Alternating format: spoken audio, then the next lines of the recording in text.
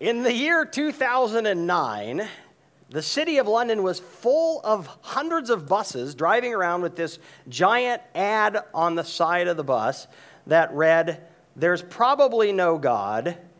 Stop worrying and enjoy your life." There's probably no God. Now stop worrying and enjoy your life. This was part of the atheistic bus campaign. It was done in partnership with the British Humanist Society and the infamous atheist Richard Dawkins. They raised £153,000, and so actually there were 800 buses driving around the United Kingdom with these ads on the side. In addition, they bought about 1,000 billboard ads in the subway system, and they had a bunch of quotes from famous atheists. Now, from a marketing point of view, this is a brilliant ad because it summarizes so well the heart and mind of the secularist. And think about what's being said. First off, what's being said is the evidence against the existence of God outweighs the evidence for the existence of God, a claim with which we Christians would take umbrage. Secondly, it's saying any time and energy spent on the question of whether or not God exists is a colossal waste, and it will bring into your life unwelcome and unnecessary anxiety, so don't go there. Don't even worry about whether or not God exists. And finally, it's saying that the best way to be happy is to live your life without regard for God and His Word. Now, I suspect that unfortunately that ad campaign added to the rolls of the atheists, which is tragic. Because what it does, if you buy into this philosophy, what it does is cut you off from one of the greatest helps for life, which is namely the wisdom of God. And God is all-wise, and He wants to impart some of His wisdom to us. But the Bible tells us that wisdom begins by submitting your heart and your mind to God. In Proverbs chapter 9, verse 10, we are told this: "The fear of the Lord is the beginning of wisdom, and the knowledge of the Holy One is insight." You cannot be wise if you are an atheist. I was in Russia, just a young man, and I gave a lecture on Dostoevsky to a bunch of Russian high school students. And at the end of the lecture, one of the students said, "You are wise. I want to be wise like you."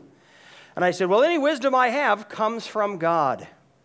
And she said, "But we don't believe in God," because this was shortly after atheistic communism.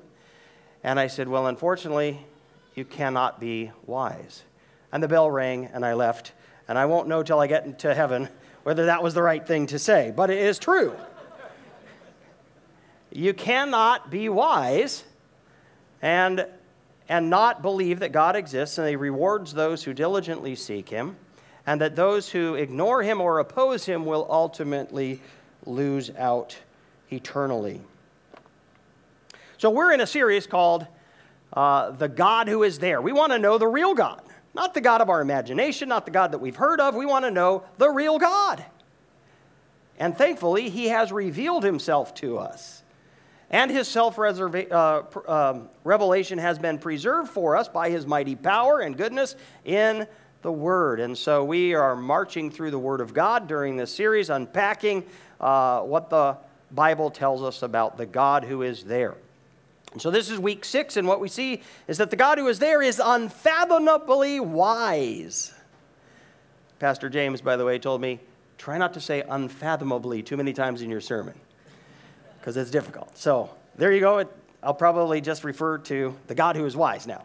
But He is unfathomably wise. In fact, in Romans chapter 11, verse 33, we read, "Oh, the depth of the riches and wisdom and knowledge of God. How unsearchable are His judgments, and how inscrutable His ways." He is unfathomably wise. And the good news is, God wants to share some of His wisdom with us. That's amazing. Now, when we say that God is unfathomably wise, what do we mean? Well, we mean three things. Number one, we mean that God understands how everything works, including the black holes, including relativity, whether it's correct or not, and to what degree. God made it all. He understands it all. Number two, God understands the effect of every cause or every action. So anything that you and I were to do, he can see the end result, even in a very complex system. And finally, he knows, because he created us, he knows what will bring us true happiness and will create flourishing in our lives, in our families, and in our societies. And so God is a bit like a car mechanic, right? A super good car mechanic. I take mine to Tim Donor at Donor Automotive. Plug for him. He should give me a discount next time. I'll play this for him. But he knows cars. He knows cars. And so when I bring it to him and I've got smoke coming out of the steering wheel and I don't know what's wrong, and he's like, oh, it's your ignition. He understands it. He also knows how to get the most out of the car. You know, how often to change the oil, what kind of fuel to use, how many RPMs to be driving, etc. And so when we think about God's wisdom, you got to ask yourself, how would my life be different if I could tap into that? What if I understood how things work and the effect of every action and what would truly bring me happiness and my family peace and joy? And yet, the good news of the Bible is we can tap into some of that because God in his generosity and his love for us shares with us some of his wisdom. Proverbs chapter 9, verse 1, we read, wisdom has built her house. So wisdom here is personified as a lady. Lady Wisdom has built her house. She's hewn her 7 pillars. She's slaughtered her beasts. She has mixed her wine. She has also set her table. She has sent out her young women to call from the highest places in the town. Whoever is simple, let him turn in here. To him who lacks sense, she says, come, eat of my bread and drink of the wine I've mixed. Leave your simple ways and live, and walk in the way of insight. Lady Wisdom is a personification of God. She set her banquet, and she says, come and dine with me. God is saying, come and learn from me so that you can be wise and live. What an incredible offer. And we would be foolish to not take God up on this offer to learn from him and become wise. Unfortunately, though, many people, in fact, most people don't. Because there's a competitor, woman Folly, and she also has set her banquet, and she also says, come and hang out with me. And most people, the New Testament tells us, most people go hang out with her. In verse 13, we read, the woman Folly is loud. She is seductive. She looks good and knows nothing. She sits at the door of her house. She takes a seat on the highest places of the town, calling to those who pass by, who are going straight on their way. Whoever is simple, let him turn in here. And to him who lacks sense, she says, stolen water is sweet, and bread eaten in secret is pleasant. She offers pleasure and excitement. But he does not know that the dead are there, that her guests are in the depths of Sheol. So, in the Bible, there is the path of wisdom, which is God's path, and it leads to life. And then there is the path of folly, which leads to death. Which path do you want to be on? Now, the book of Proverbs tells us that there are 4 types of people as it relates to wisdom. There's the wise person. And the wise person is someone who has been hanging out with Lady Wisdom and has learned her ways and does it. So the wise person not only knows the right move, but does the right move, knows what is right and good, and does it. That's the wise person. And the wise person is blessed. Blessed by God and just blessed because God has created a universe which largely, for the most part, blesses righteous living and wise living. Then there is the simple person. And the simple are usually young. The simple have not yet decided which banquet to attend. And so there's a lot of hope for the simple, right? There is Lady Wisdom, come, turn in, hang out with me, learn my ways. And then there is Woman Folly, turn in here, learn from me. And so the simple, they still have to decide with whom am I going to associate? What kind of a person am I going to be? The third type of person is the fool. And the fool has unfortunately spent some time with Lady Folly and has learned her ways and has begun to act accordingly and is probably beginning to suffer some of the consequences. And Proverbs holds out quite a bit of hope for the foolish person. Because if the foolish person can be shown a better way, they might very well repent and turn. And so when we see our loved ones and our friends and even sometimes our fellow Christians acting foolishly, we lovingly confront them and say, there's a better way. There's a reason this is creating chaos and pain and heartache in your life. God has a better way. And come, let's join him on his path. And so Proverbs holds out lots of hope for the foolish person. The final type of person is the scoffer, sometimes referred to as the wicked. And the scoffer is the one who mocks the ways of God. The scoffer knows that there are two ways to live. The scoffer has chosen the path of wickedness, has chosen Lady Folly, and mocks God's ways. In fact, relabels them. And so the mocker labels God's wisdom as foolishness. And Proverbs doesn't hold out much hope for the mocker. The only hope for the mocker is deep, complete repentance of the heart and humility before the Lord. But there's not much hope of that held out because they've made a choice and they're walking their path. And unfortunately, it will not lead them to life. So, what person are you? And who do you want to be? Who do you want to be? Well, you become the person that you're hanging out with.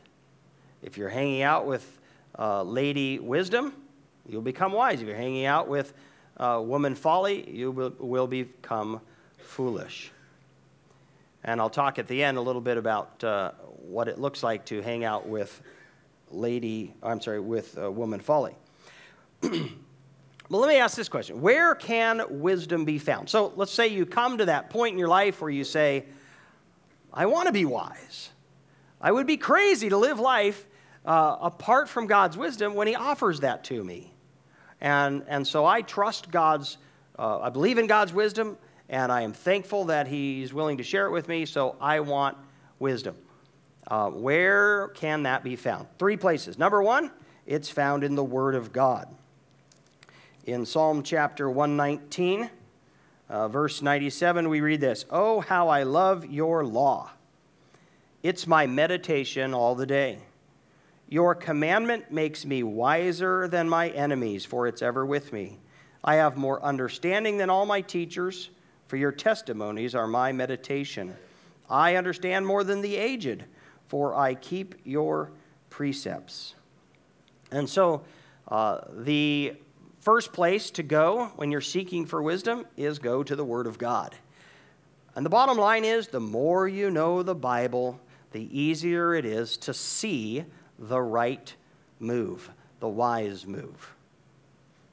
And so every bit of time and energy you spend in learning the Word of God will pay off and make you wiser, assuming you trust and obey it. Second place that we can find wisdom is godly counsel. In Proverbs chapter 19, verse 20, we read, "Listen to advice and accept instruction, that you may gain wisdom in the future." And you know what? The church is filled with godly counsel.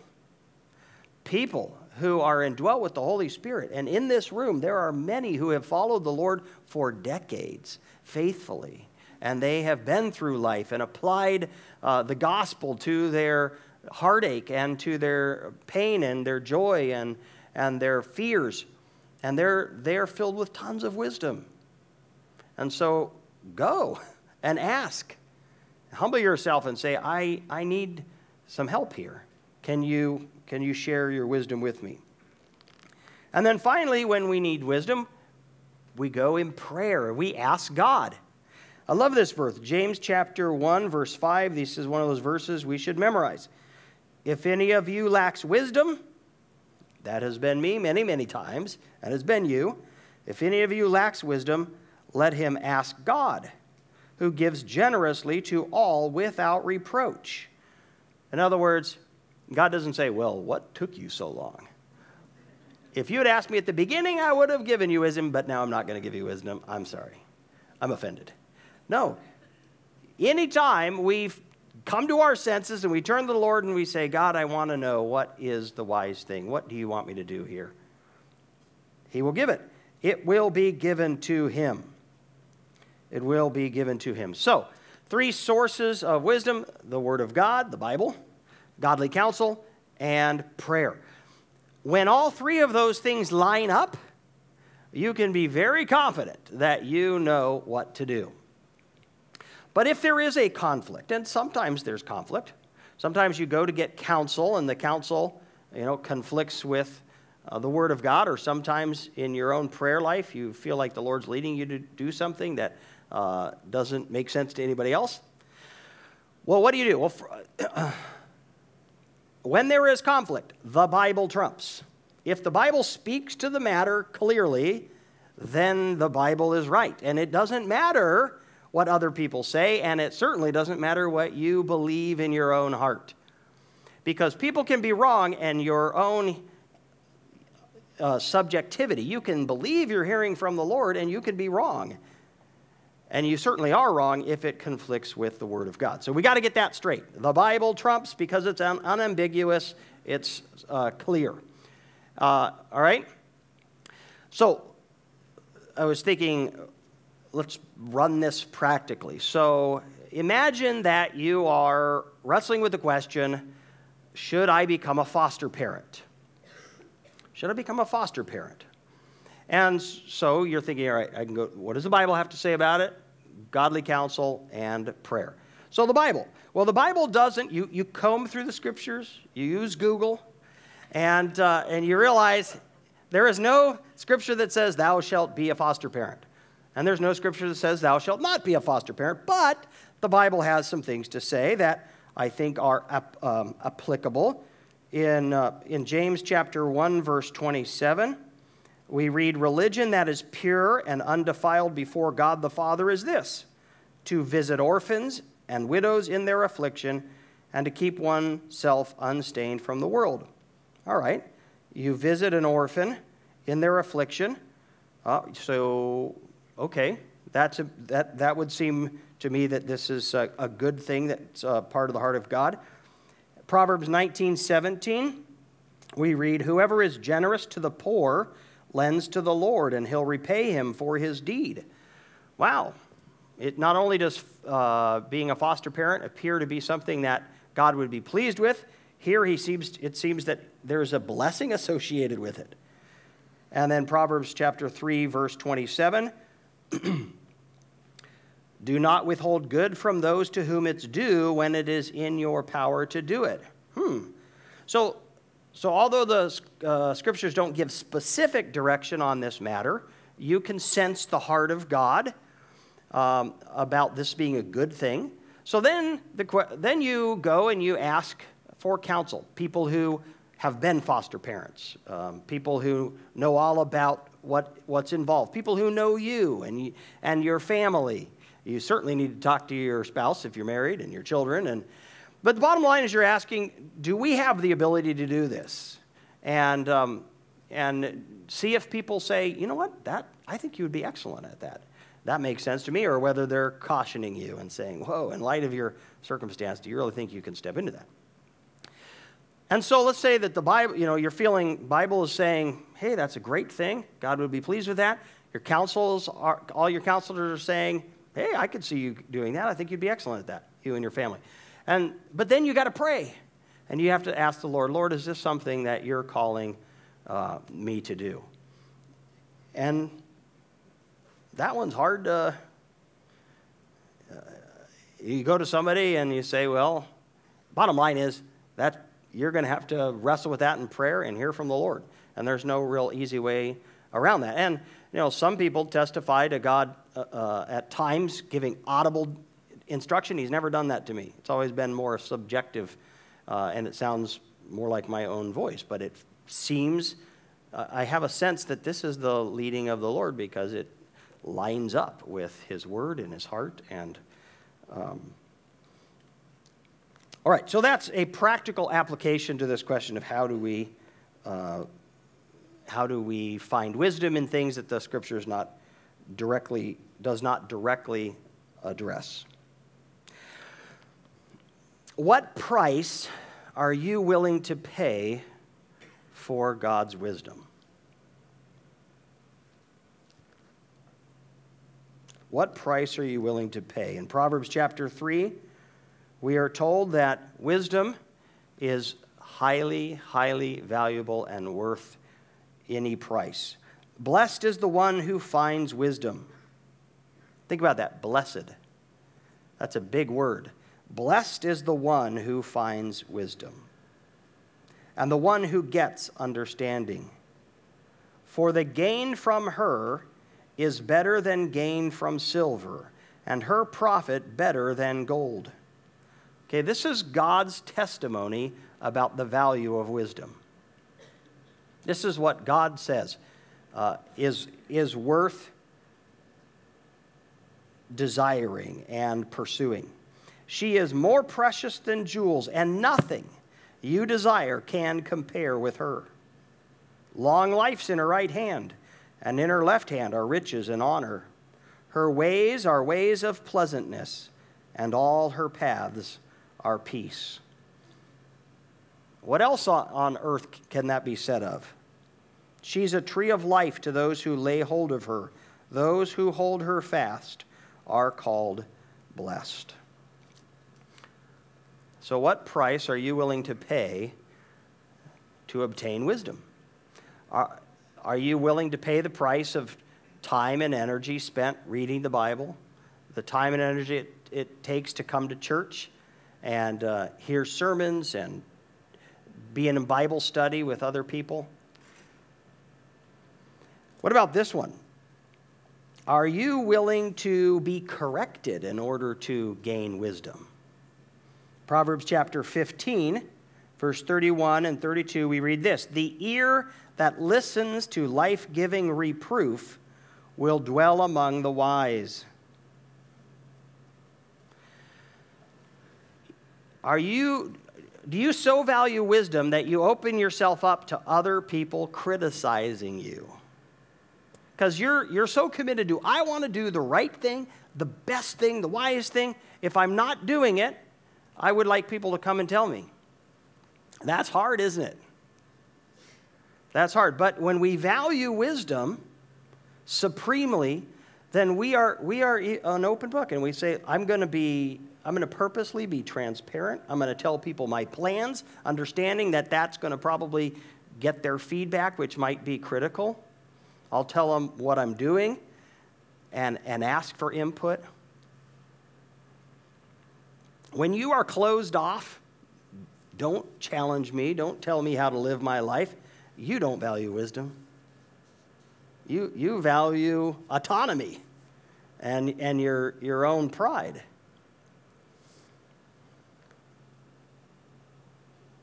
We want to be people who open ourselves up to others. Whoever ignores instruction despises himself.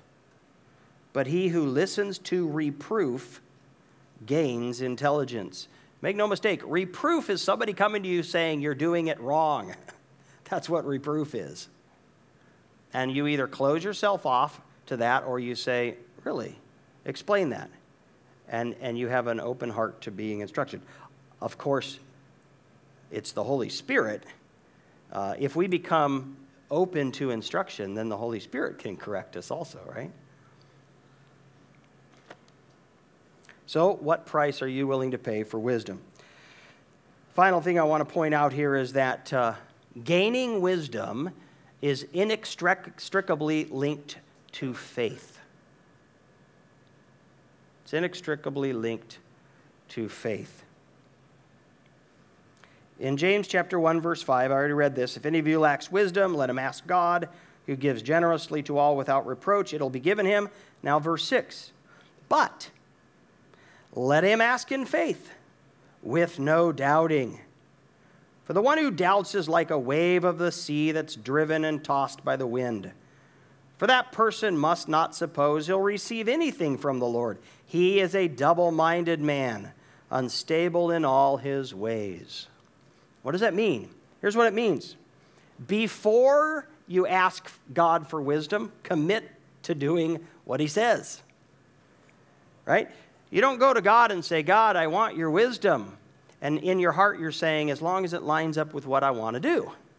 Right? That's a double-minded person. And God's not going to honor that. But if you go to the Lord and you say, Lord, I want to know what the wise thing is, and I'm willing to do it when you reveal it to me, and you pre-commit yourself to doing it God's way, then the Lord will give you wisdom. And you go out and do it.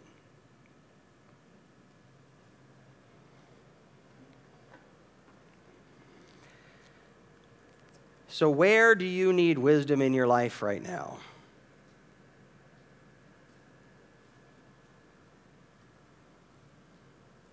Where do you need wisdom?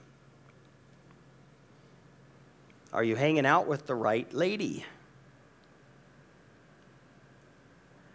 You know, if you need relationship advice, are you reading the Harlequin romance novels and Cosmopolitan and watching soap operas? Where is that going to take you? Oh, I now know exactly what I should do. Right? You know, what friends do you go to for advice? Are you going to your Christian friends? Are you going to older men, older women for counsel, godly men and women? Or are you going to your peers who you know are all they're going to do is cheerlead you, right? I would never tell you how you should live your life. I'm just going to applaud all your decisions, no matter where they might take you. That's hanging out with woman folly, not with lady wisdom.